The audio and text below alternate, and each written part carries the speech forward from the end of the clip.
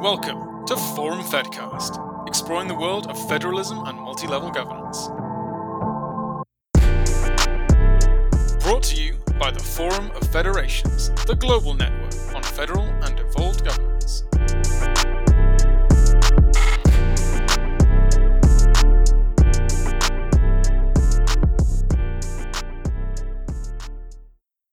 Governments around the world are currently grappling with one of the greatest social and economic challenges to be faced by humanity in a century: coronavirus.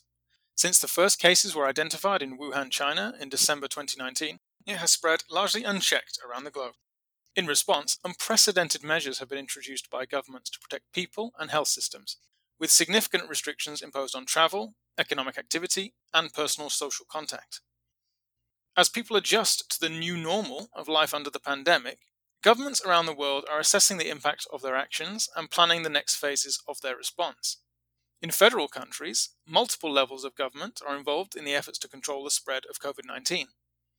As a threat which cuts across a wide range of areas of government activity, from healthcare to border control, transportation and essential infrastructure, and trade and business, to name just a few, the pandemic presents a challenge to federal systems where responsibility for these areas is found at different levels of government.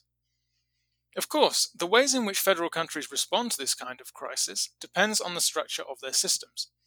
Healthcare is often the responsibility of subnational government, but even in these countries, the scale of the pandemic and the need for a holistic response means that national and local level governments are also involved in developing and implementing measures to control the spread of the virus. A health emergency as severe as the coronavirus pandemic raises key questions about the functioning of federal systems during times of crisis. How have federal countries responded to the challenge? How effective has the response been? Do the approaches tell us anything about how federal governance dynamics might change in the future? And, perhaps most importantly of all, what has been the impact on people's lives within federal countries? In this episode, a North America coronavirus special, we take a look at how the governments in Canada, the United States, and Mexico have dealt with the pandemic and examine its impact on federal governance dynamics in each country.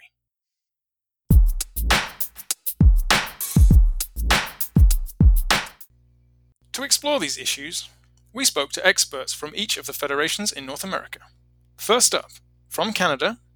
I'm Bob Ray. I'm a lifelong student of law, politics, and history, long-standing practitioner in the field of federalism. I was the Premier of Ontario in Canada and also served for a long time in the Canadian Parliament. Federalism is my game. From the United States. I'm John Kincaid. I'm the Robert B. and Helen S. Minor Professor of Government and Public Service and Director of the Minor Center for the Study of State and Local Government at Lafayette College in Easton, Pennsylvania. I'm also President of the Center for the Study of Federalism, and the main responsibilities of the center is to support Publius, the Journal of Federalism.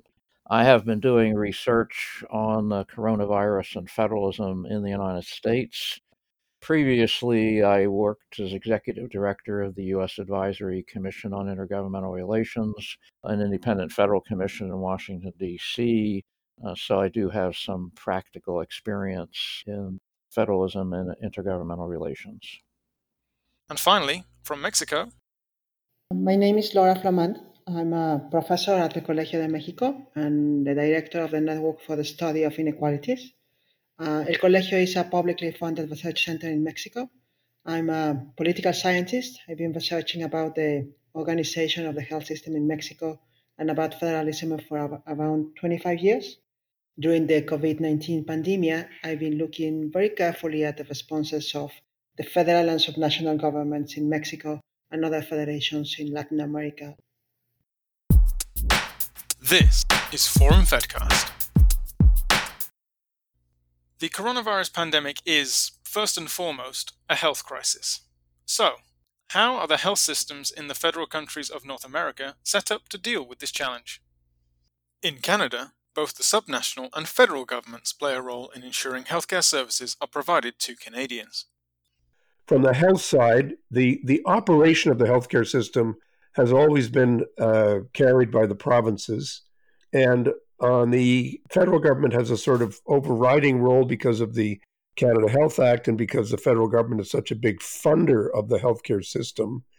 But the actual day-to-day operation of hospitals and public health systems and so on is carried out by the provinces. In the US, healthcare is primarily a state government responsibility, with the federal government playing a role in ensuring healthcare for individuals. Well, historically, the primary responsibility for healthcare has belonged to the states. And so the states are the primary responders to the COVID-19 pandemic. And so, despite growing federal involvement in healthcare, the states remain the primary providers and regulator of healthcare in the United States. And that is primarily because states have what's called the police power, which in an American constitutional system means the power to legislate for the health, safety, welfare, and morals of the citizenry. And that is not a power that was ever delegated to the federal government. So that's why we've seen governors issuing the stay-at-home orders, and why, despite statements by President Trump, the federal government has not overridden any of those stay-at-home orders, nor has the federal government been in a position to reopen the states. So that's all responsibilities of the states. The federal government has no role in opening restaurants and schools and things like that. Those are all responsibilities of the state governments. The federal government's had a growing role in healthcare, particularly since 1946. That was the first major intervention into healthcare by the federal government, providing funds for hospital construction and modernization. Since that time, the federal government's role in healthcare has grown considerably, but that's more in relationship to healthcare for individuals that doesn't necessarily interfere with what the states do, and in some cases is conducted in cooperation with the states. In addition, local governments have a significant amount of authority, and so in some cases, local governments have shut down earlier. The first counties to shut down in the United States were counties in the San Francisco area, and then that was followed by the state of California a short time later. And likewise, in most states, local governments can delay a reopening if they feel that that's really necessary for their particular area. So the local governments have some voice in this as well. Healthcare provision in Mexico is complex, with various subsystems delivering services to different groups. The health system in Mexico, unfortunately, is a system that is rather fragmented. It has subsystems to tend to public officials, to oil workers, to people working in the formal economy. And there's another subsystem tending the informal, people working in the informal economy, which is a large share of the population. Roughly 6 out of 10 people working in Mexico work in the informal economy and thus do not have access to contributory social security and the health system, the health services attached to that. It's interesting to note what are the responsibilities of each order of government in the Mexican Federation. So public health is a responsibility, according to the Constitution, of the 3 levels of government: the federal one, states, and municipalities. And on top of that, on March the 30th, there was a declaration of the epidemic as a health emergency. This declaration doesn't imply a state of emergency like in other countries, but it provides a mandate for giving priority attention to this issue. And since March the 23rd, the federal government asked all citizens to stay home. So the Quédate en Casa call to all citizens has been the most common measure in Mexico, and the suspension of non-essential activities, although I have to say that monitoring and enforcement has been rather lax of all these measures. But, of course, the pandemic is not just a health crisis. It is also an economic one. Canada, the US, and Mexico, like many countries, are facing economic challenges that are likely to last far beyond the health emergency. In Canada, the federal and subnational governments are both involved in the management of the economy. On the economic side, it's again a kind of a shared jurisdiction. The federal government has overall responsibility for the health of the Canadian economy, but the details of, should stores stay open, which stores should stay open, how should that be regulated, labor relations, a lot of detailed health and safety policies inside factories and so on. Those are all carried by the provinces. So it's in typical Canadian fashion, it's a bit of a mixed bag. In the US, the federal government has provided significant fiscal support to state governments, as their role in the day-to-day management of state economies has become more challenging. The federal government has more macroeconomic responsibility. So we've seen the Federal Reserve System, which is our equivalent of a central bank, providing money to allow state and local governments to borrow money at advantageous terms as they confront the coronavirus crisis. We also had a stimulus package passed by the Congress, which is about $2 trillion. Debate is underway about another stimulus package. So the federal government provided some money to state and local governments in terms of dealing with the coronavirus crisis. So this is important because the states are not really in a position to borrow. The federal government can always print money so it can engage in deficit spending and therefore provide money to state and local governments, which under their own constitutions need to have balanced budgets. The unemployment program in the United States is a joint federal-state program, so the federal government provides money for unemployment. Part of the stimulus package that was passed by Congress in March was to add $600 a week onto unemployment compensation for people who are unemployed. And so that money was provided to the states by the federal government. The states actually run the unemployment program, so when someone becomes unemployed, they have to apply through their state unemployment office. The states also provide money toward the payment of unemployment benefits. So it's very much of a cooperative federalism program. In terms of actually managing the day-to-day details of the economy, it's the states that regulate business hours. They have a major role in regulating health and safety precautions. So the states play a very large role in economic management and will have to play a significant role in helping the state economies to recover from the COVID-19 shutdowns that have occurred. And in Mexico, there have been calls for the governments to take stronger actions to mitigate the economic impacts of the crisis. The second part of the response of the federal and the state governments has been on the economic side. Of course, these people who depend on their daily income to survive cannot as easily stop their activities as people who have regular wages and who have contracts. There have been repeated calls from the private sector and society as a whole asking the federal government to devise a full program supporting the economy. That unfortunately has not happened. We now have a government which is very, I would say, even afraid of acquiring public debt or of being accused of protecting large businesses. So the efforts to protect the economy have been really meager, weak, compared to other countries. Not only the European or the North American countries like Canada and the US, but Latin American countries. Intergovernmental relations, or IGR, are an integral part of every federal system. Interaction between orders of government is necessary to deliver governance functions effectively. In an emergency situation like the COVID crisis, IGR and coordination between governments is crucial. In Canada, where IGR is a constant, ongoing process, coordination between the governments has been quite intensive over recent months. Federal-provincial diplomacy is a constant in Canada. The federal and provincial governments are talking to each other all the time. That's not unusual. That's really within the very nature of the federation. Far more so than many other jurisdictions where the distinctions between the federal and state or provincial authorities are far more rigid.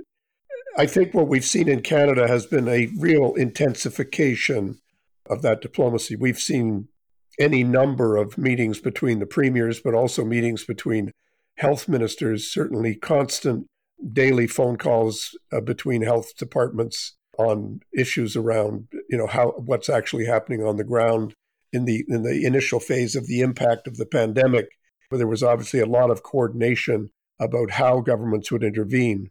There's been an astonishing coordination of provincial initiatives, so that in many cases provincial borders have been closed. There have been provincial quarantines established with very little friction, and far less friction than I think many might have anticipated between provinces.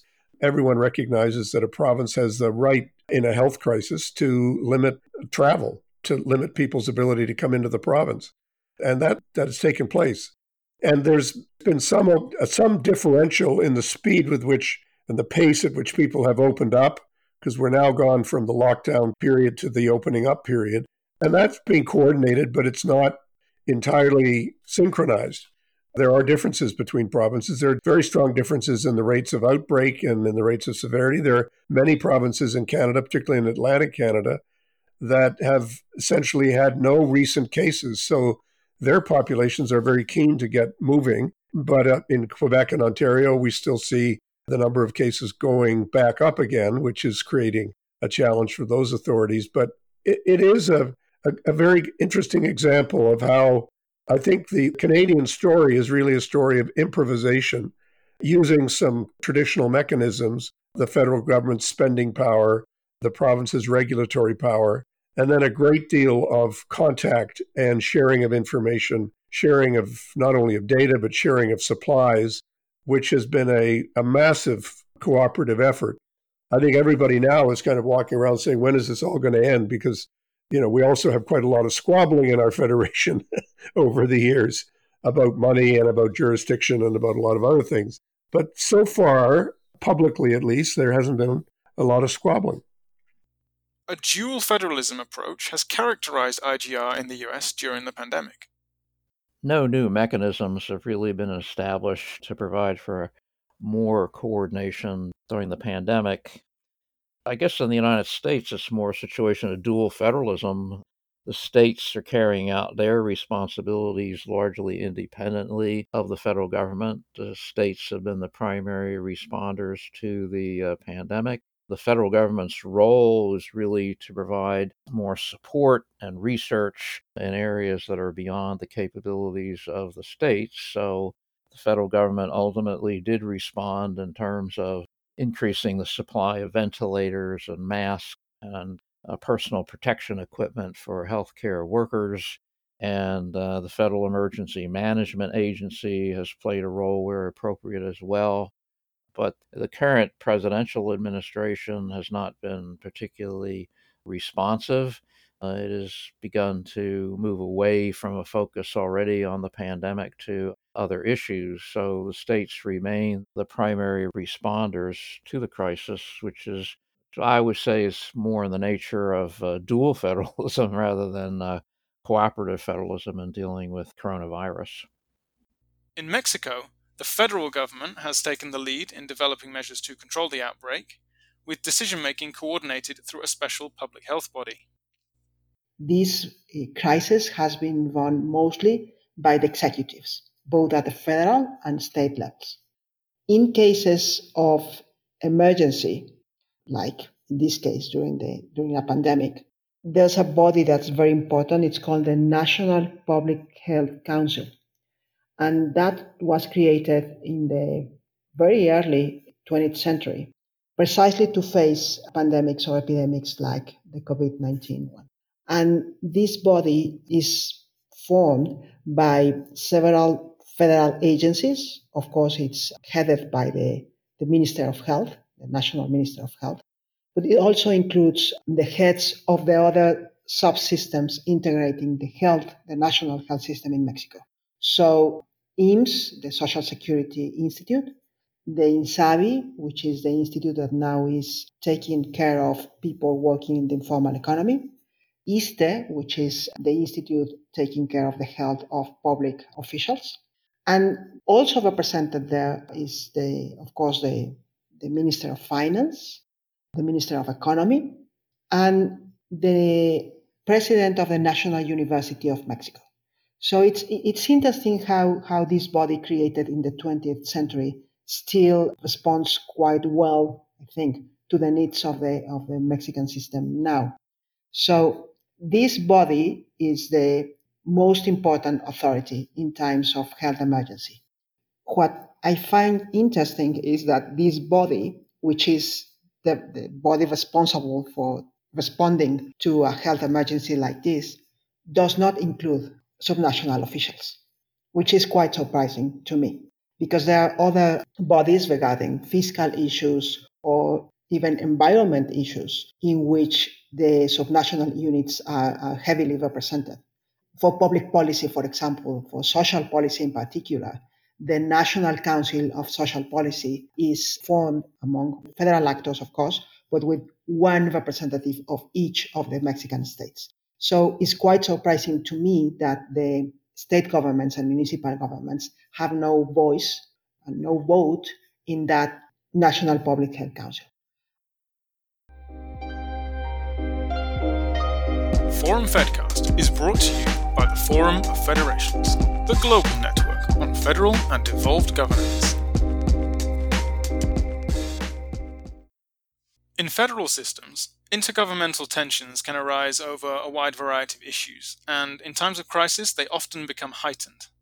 COVID has brought some of these pressures to the fore in the North American federations. In Canada, the potential activation of the Emergencies Act and the management of COVID outbreaks in long-term care facilities has tested relations between the federal and subnational governments.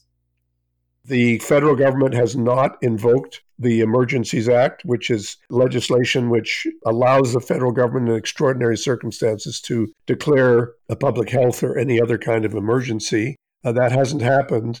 Most of the provinces have declared provincial emergencies, which have given them the power to pass regulations quite quickly and to deal with the management of hospitals quite effectively. I think the federal government did explore with the provinces the possibility of the federal government invoking the public welfare sections of the Emergencies Act, and that did not happen. And it didn't happen, I think, in good part because a significant number of provinces said, no, don't do this. It will only complicate our lives and ultimately yours. And the federal government decided that it didn't feel necessary for them to do it. Partly, I think, in fact, because on the pandemic side of things, on the health pandemic, they felt that the provinces were responding in an appropriate way. Nobody was completely offside. Nobody was denying the issues. I think history will probably show that the entire federation was a little bit slow at the beginning to kind of really embrace what needed to be done. And I think we know from a lot of the academic data that being 2 or 3 weeks slower is a problem. And I think our overall rate of outbreak has in part reflected that. Not disastrously slow, not to a point of total negligence, but just a little bit, took a little while to get the system up and running. But when we did, it worked very well. I think the two critical areas where has been some tension, one is on the issue of the number of deaths in institutions caring for older people. And I think that the federal government has said more and indicated a greater degree of interest in dealing with this problem than their jurisdiction would seem to warrant at the present time. So I do think there will be some ongoing discussions between the feds and the provinces about what do we do about standards and what do we do about regulation enforcement and how can we bring this system up to a higher level. And I don't think the federal government will back away from its interest in this area. And the other big area that I think we can guarantee that there will be great arguments about going forward and great debates about is money, because the federal government has expended a huge amount of money. Many of the provinces are in significant financial difficulty as a result of what's happened. And as I said, municipalities of all sizes are facing a huge financial crunch. So yeah, there will be some serious discussions about money, which in a federation there always is. It's money is the oil that keeps the system running, and when that seizes up, I can assure you there'll be lots of conversations. Professor Kincaid believes much of the tension that has arisen between different levels of government in the US is due to political partisanship rather than the structure of the federal system. Well, the tensions have really arisen more out of the nature of President Trump rather than the system itself. And so the president was making some extraordinary claims early on about he had absolute authority to open or close the economy. And it took him a few days to figure out that that was not the case, and he had to retreat from that position. We had the Senate Majority Leader saying that instead of looking for additional stimulus funds from the federal government, the states ought to think about declaring bankruptcy, which is a totally ridiculous idea within the context of the American federal system.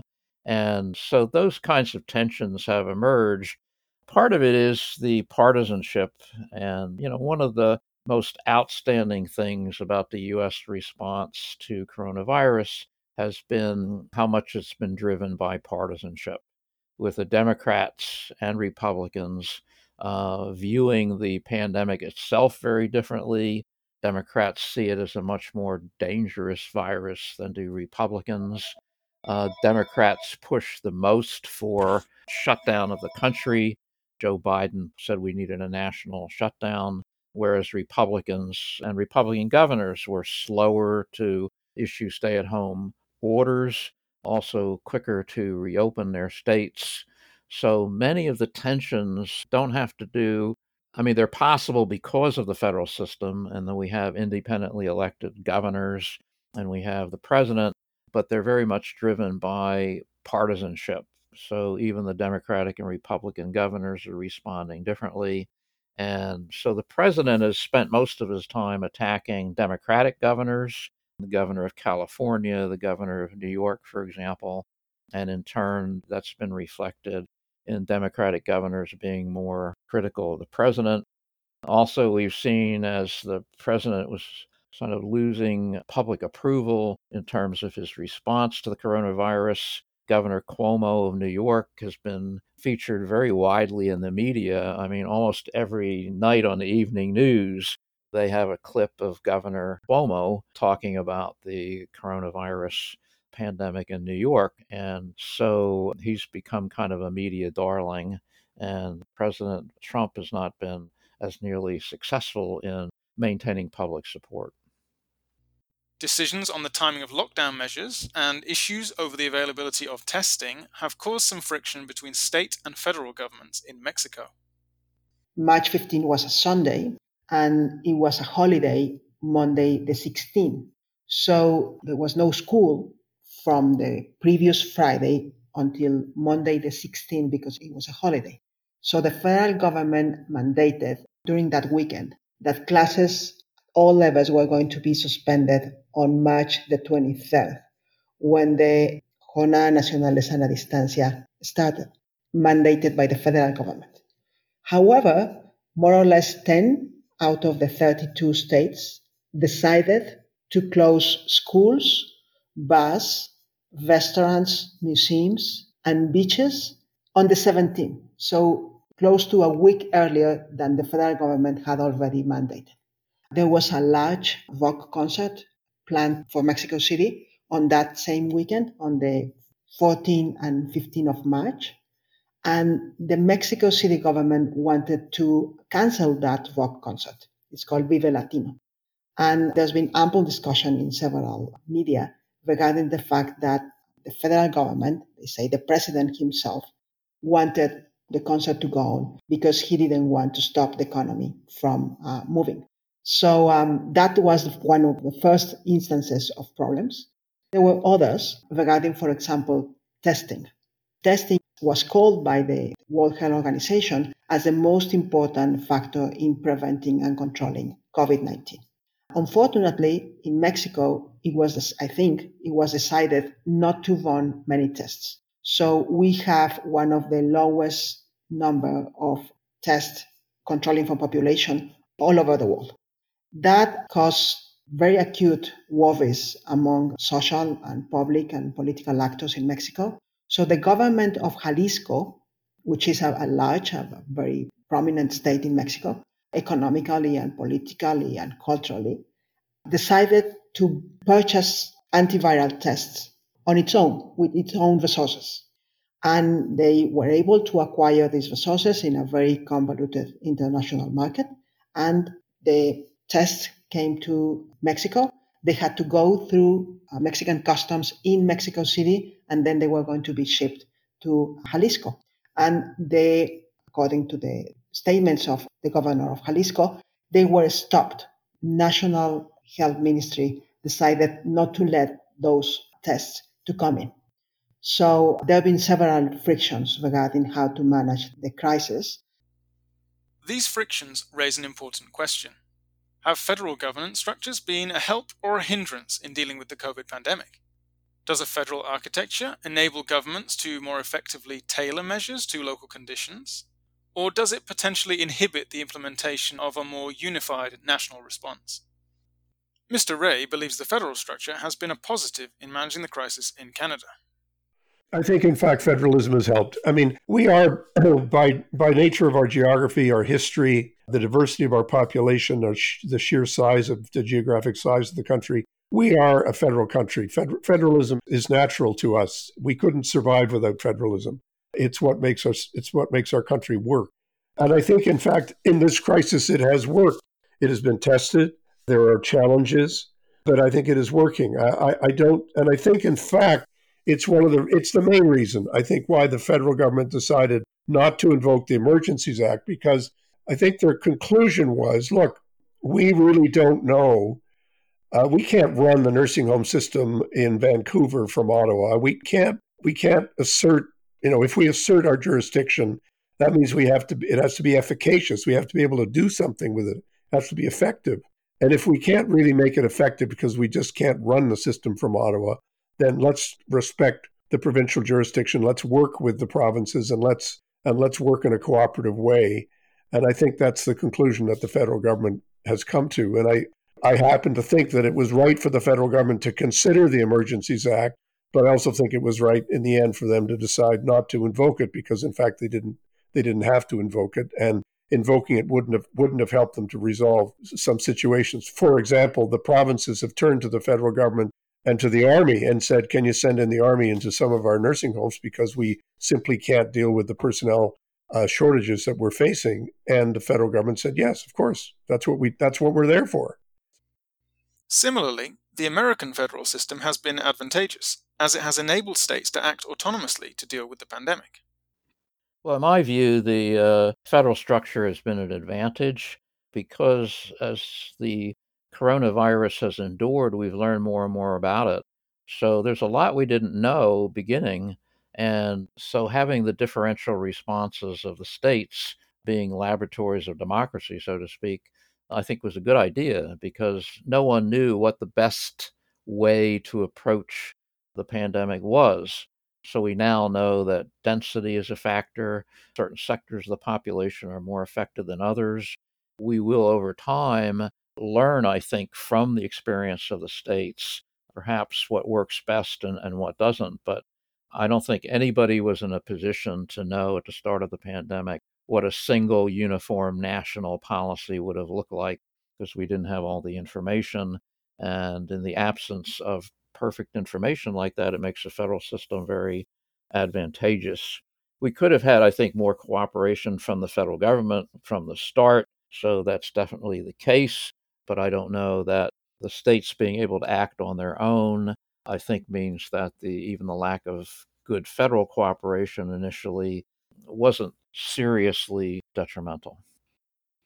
Interregional inequality and the centralized nature of the federation in Mexico mean that mounting a coordinated response has been more challenging.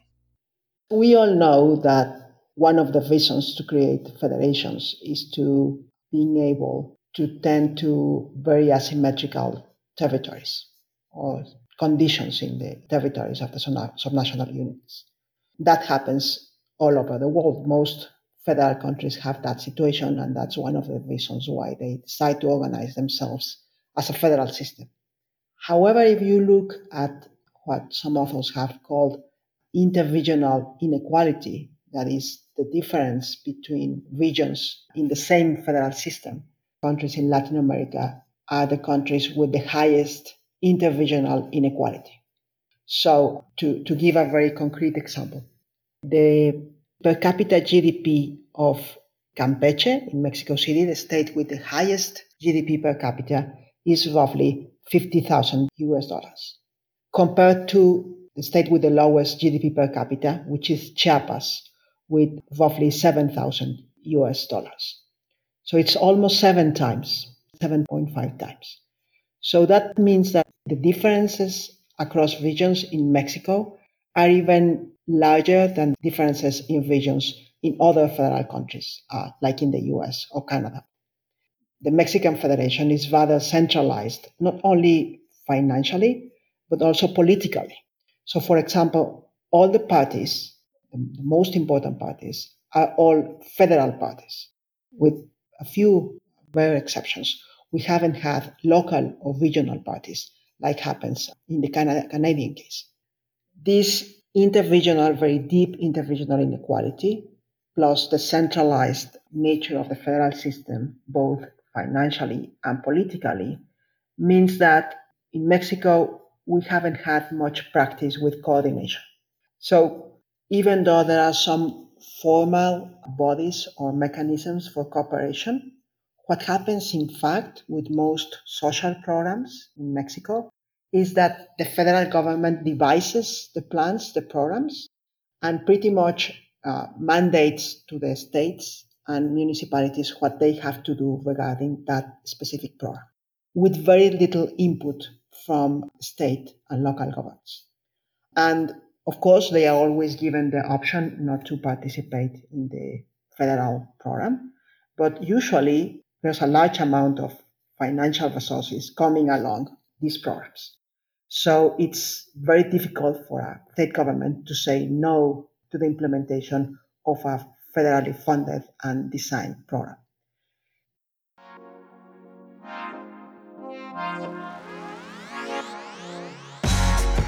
For more from the world of federalism and multi-level governance, check out forumfed.org. As many countries begin to ease their lockdowns, with the immediate health emergency abating, focus is shifting to what lessons can be learned from the ways that governments have handled the crisis. Understanding the reasons behind the high numbers of COVID deaths in Canada's long-term care facilities is crucial. I think there will be some very tough questions, particularly around the level of death. The number of people who have died in long-term care facilities is not unique to Canada, but it is certainly a very severe problem in our country, and one that I think requires us to really look at how could this have been avoided? How could we have reduced the number of deaths of people who are admittedly older and frail, because that's why they're in institutions, but nevertheless very much alive. So you then have to say, well, how could we have prevented this? How could this have been avoided? And I think that will be the big issue in terms of the ways in which the provinces and the federal government have managed this. A key lesson from the US experience is that, in the face of a crisis, federal systems can facilitate autonomous action by the constituent units. An advantage of having a federal system in which the constituent units have a significant amount of power allows them to move forward at their own pace, particularly if the national government is not very responsive or is poorly responsive. So if you have an enlightened national government, maybe that's better, but very frequently we don't. And so I think having a federal system where the constituent units have substantial capabilities to respond is definitely an advantage. In Mexico, COVID has highlighted the need for a more effective plan for health emergencies and greater investment in health at all levels. We need to devise a plan that probably have to revise every time there's a change in governor or there's a change in the federal government. We don't have civil service in Mexico, so many positions across levels of government change when there are elections. So we have public officials changing with high turnover in Mexico. First thing is we need to devise a plan to tend to emergencies like this one, in which it is clear what type of guidelines the federal government is going to propose or impose to the country, and what type of leeway subnational governments have given those guidelines. And we need to have federal resources and state resources available for emergencies.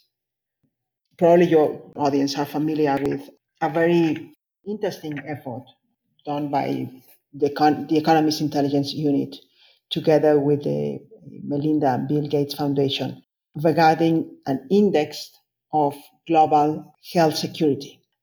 And the idea was to rank countries according to their preparedness to a biological threat like this one.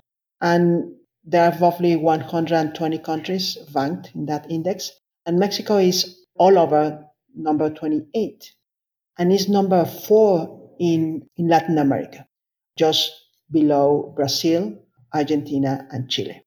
So Mexico is supposed to be quite well prepared compared to other countries to this kind of epidemics. However, given that Mexico has been investing quite low percentages of GDP in the health system, and given that it's still fragmented, and given that we have a low number of physicians and nurses compared to other countries in the world, our health system is very weak. So another lesson, I think, is to strengthen the health system overall, not only for crisis, but for regular times. And we need to include the voices and the votes of subnational governments, both states and municipalities, in the National Health Council. I think that's of utmost importance.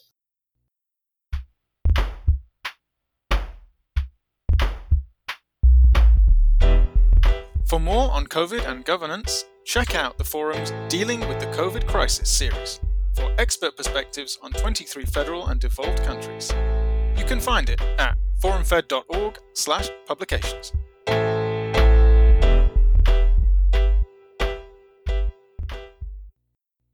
A crisis of the scale of COVID is likely to have significant impacts on governance in the short, medium, and long term. In federal countries, these impacts will be felt at all levels of government. So, are federal dynamics likely to change as a direct consequence of the crisis? Although it's still in the early stages of its reopening, the economic and health challenges faced by Canada are likely to prompt serious discussion between the federal and subnational governments. Most fundamentally on the economic side, financial side, and the relationship between the federal government and the provinces, I don't think we know yet, because the provinces have really not revealed the state of their finances in a completely transparent way. I mean, they've had other issues to deal with. But I think as it becomes clear what the substantial difficulties facing many provinces are, I think there will be some very basic questions asked about how are we going to deal with this? I think, generally speaking, that if the federal government is being asked to play an even stronger role in buttressing and strengthening the financial position of all of the provincial governments, I think there will be an argument at play about, well, what controls and what additional powers should the federal government have if it is being asked to play this major stopgap role. I'm not predicting that there will be a wholesale change.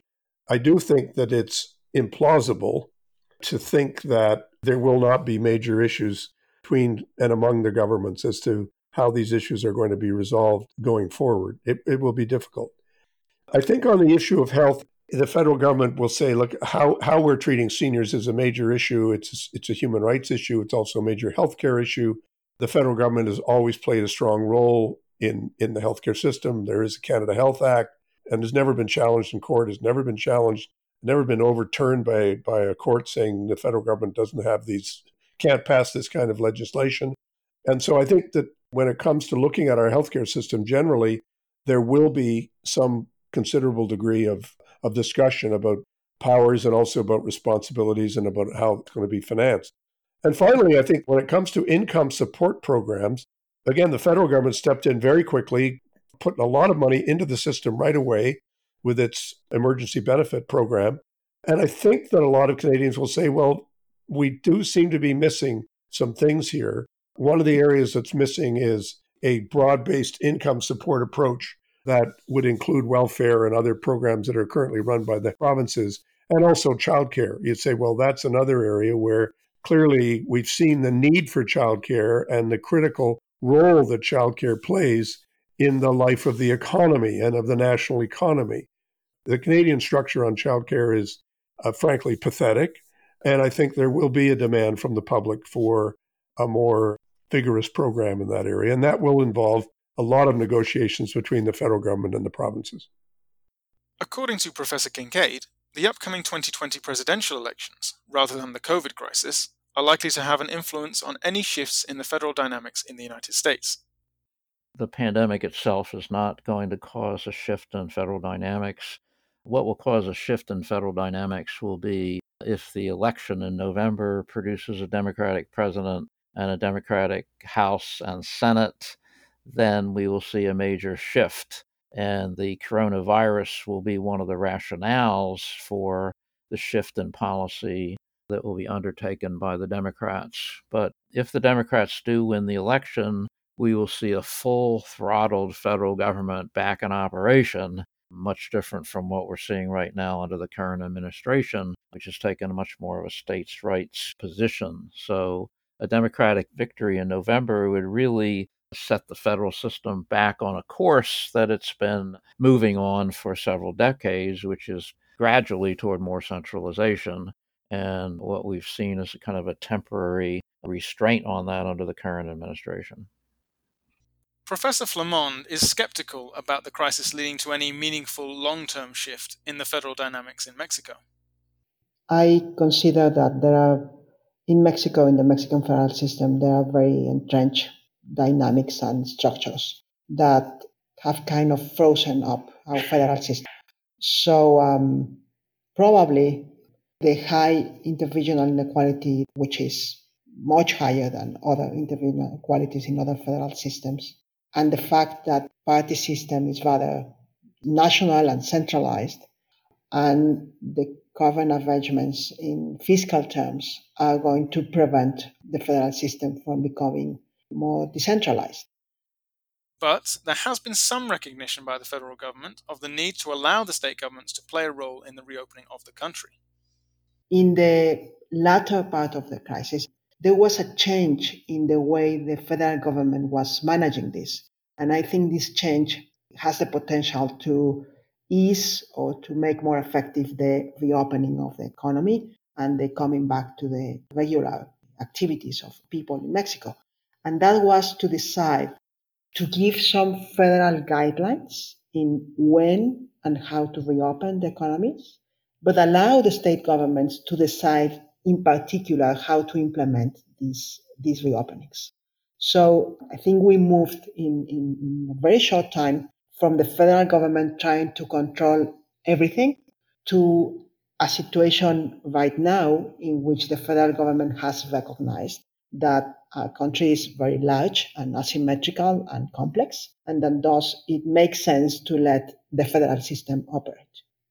One possible solution that comes to mind is it be a good idea to create a national commission with experts, and they have a certain set of criteria to decide which industries open and which not, and they issue recommendations to the state government. Very clear and transparent recommendations according to certain national-wide criteria. And then the state government or the government decide to open it or not. But at least we have clear, transparent information.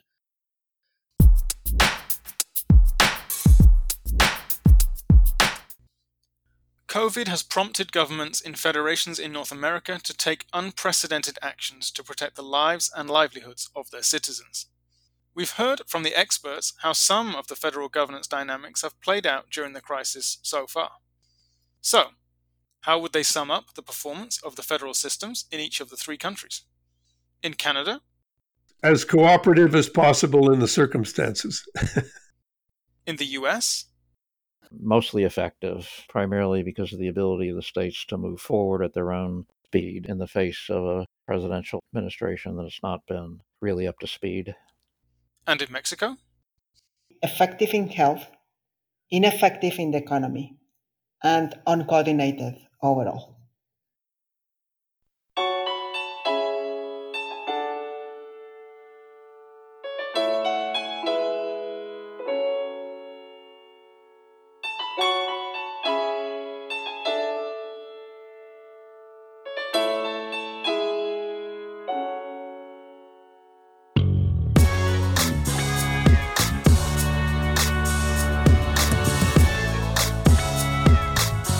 That was Forum Fedcast. Huge thanks to our guests, the Honourable Bob Rae, Professor John Kincaid, and Professor Laura Flamand. You can find Bob and Laura on Twitter at BobRae48 and at Flamand_Laura. We want to hear from you. To get in touch with the podcast, email podcast@forumfed.org. That's podcast@forumfed.org.